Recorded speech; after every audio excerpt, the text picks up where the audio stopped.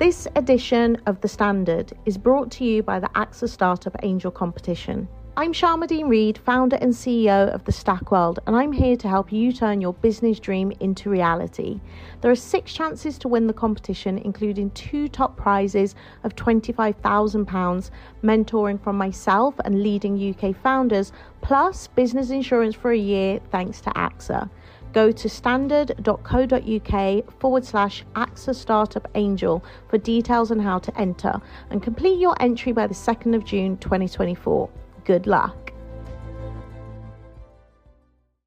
Planning for your next trip? Elevate your travel style with Quince. Quince has all the jet-setting essentials you'll want for your next getaway, like European linen, premium luggage options, buttery soft Italian leather bags, and so much more. And it's all priced at 50 to 80% less than similar brands. Plus, Quince only works with factories that use safe and ethical manufacturing practices. Pack your bags with high-quality essentials you'll be wearing for vacations to come with Quince. Go to quince.com/trip for free shipping and 365-day returns. ES Audio. From the Evening Standard in London, I'm John Weeks, and this is The Leader. As the political clouds hover ominously above the Prime Minister, 3 UK constituencies are preparing for by-elections. At risk of losing 3 more Conservative MPs, Rishi Sunak faces battles in Selby and Ainsty, Somerton and Frome, and Boris Johnson's former hunting ground, Uxbridge and South Ruislip. And with just 2 weeks to go before voting on the 20th of July, an exclusive poll for the Evening Standard by JL Partners shows a striking 8-point lead for Labour in Uxbridge, a 12-point lead in Selby, and the Lib Dems appear to be in the driving seat ahead of the vote in Somerton and Frome. This year we could see 3 more by-elections held across England and Scotland, as the future of Chris Pincher, Nadine Dorries and Margaret Ferrier are still up in the air. So, as these Tory by-elections stack up, how much trouble are the Conservatives in? And what will the results of these votes reveal about the public's political leanings ahead of the next general election? Our political editor Nicholas Cecil has been examining the latest data around these by-elections. So Nick, a stark warning for the Conservatives, specifically in Uxbridge and South Ruislip.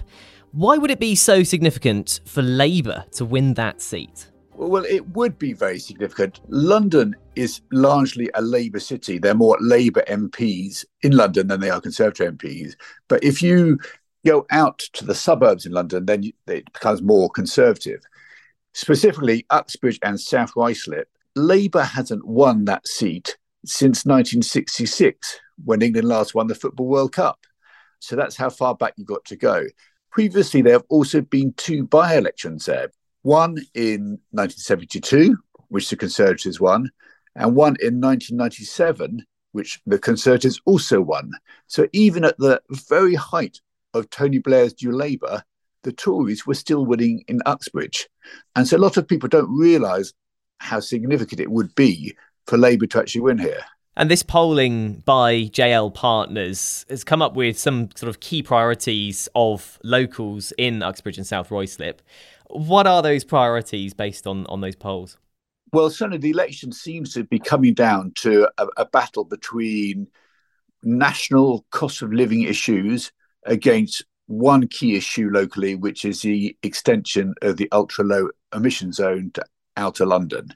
So the polling found that 6 out of 10 adults in Uxbridge say that cost of living issues like food prices and energy bills are in their top 3 issues, which they say will sway their vote. So that's the highest figure. A further 29% say it's rents and mortgage levels. If you look at the local issue, which is the ULEZ, 4 out of 10 people say the ULEZ is one of those key issues in their top 3 priorities. So that's what it really boils down to, is these national issues which are affecting everyone across the country, and this one particular issue in the constituency, which is this new motoring charge. At the moment, the poll suggests that Labour will win because the national issues, cost of living, rents and so on, NHS waiting lists are a bigger priority for voters there than the ULEZ. So do you think Rishi Sunak will be judged by voters on his 5 key pledges that we hear about every week, or actually the priorities outlined in the polling by JL Partners? I think it's very much the priorities outlined in the poll, because this is what people are actually experiencing. They're feeling their family budgets being squeezed. They're having to wait long time to see a doctor or to get a hospital operation done. And while Mr. Sunak has made his 5 priorities, I suspect many people out in the country still don't know what they are. And so it'll be far closer to the election, I think, before people will start making a judgment on whether he's met them or not. And these, of course, are only 3 seats coming up for by-election in a couple of weeks' time, also in different parts of the country. But will they provide us a better picture at all of the country's overall political feelings ahead of the general election? Yes, I think what's interesting with these by-elections is that there's so many by-elections. The fact that we've got potentially 6 by-elections, 5 in England and 1 in Scotland, possibly, means that this really will take the temperature of the country in different parts of Britain. So we've got 1 in Somerset, we've got 1 in London, we've got 1 in North Yorkshire, potentially 1 in Mid Bedfordshire as well, and potentially 1 in Tamworth, as well as 1 in Scotland. So I think with 6 polls, you'll know roughly where the nation stands on politics and who they want to be in government.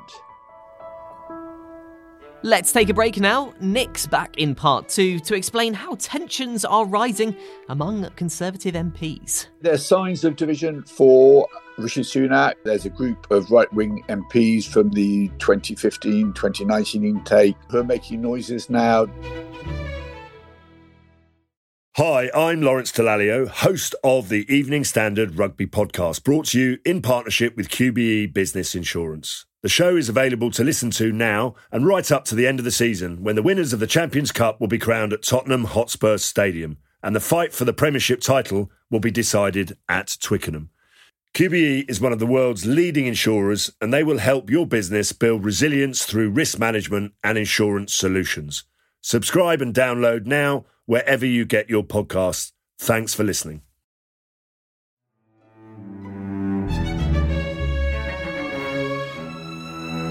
When you look at the data from JL Partners, an 8-point lead for Labour in Uxbridge, a 12-point lead in Selby.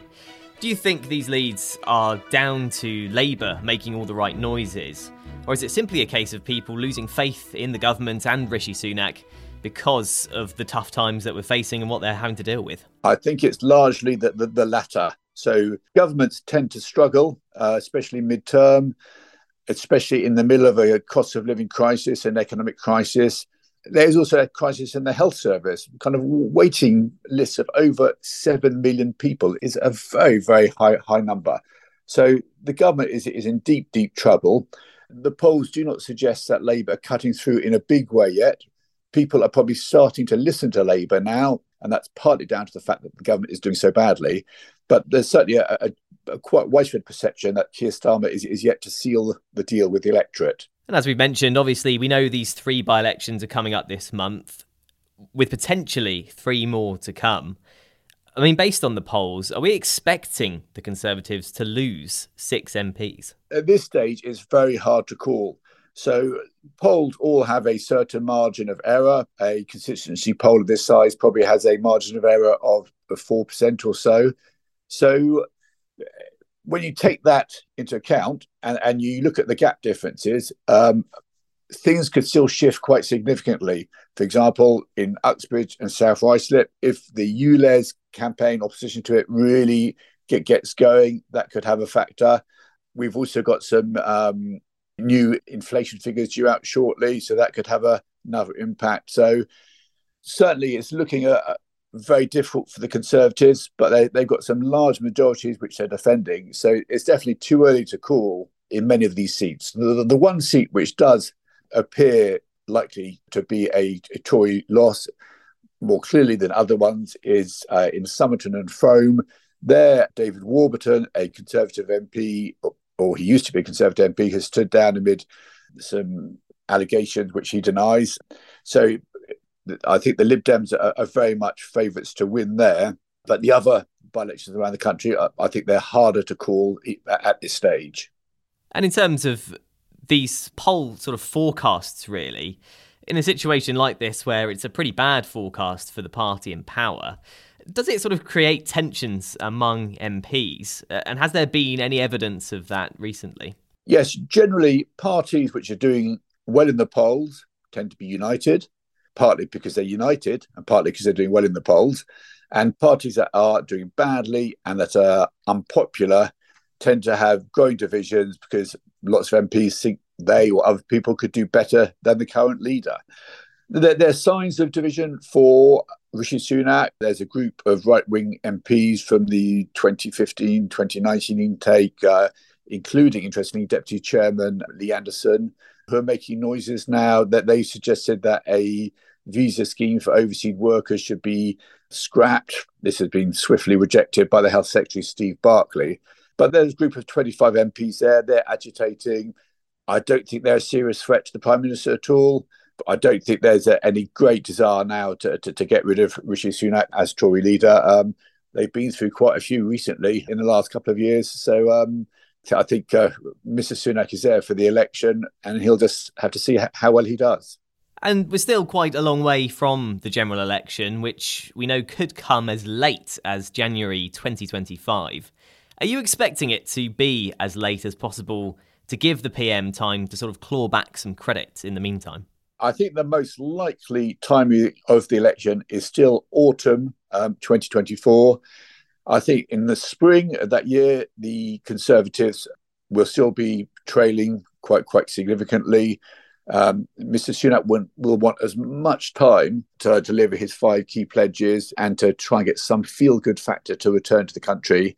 But leaving it till January, that all looks a bit desperate. That looks like you're clinging to the curtains of number 10, trying to stay in there for as long as possible before the voters kick you out. So I doubt he'll go that far.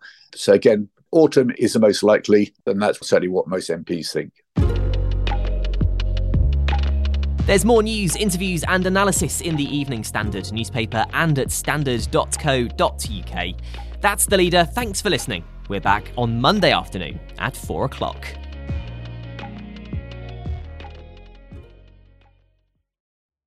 Hi, I'm Lawrence Dallaglio, host of the Evening Standard Rugby Podcast, brought to you in partnership with QBE Business Insurance. The show is available to listen to now and right up to the end of the season, when the winners of the Champions Cup will be crowned at Tottenham Hotspur Stadium, and the fight for the Premiership title will be decided at Twickenham.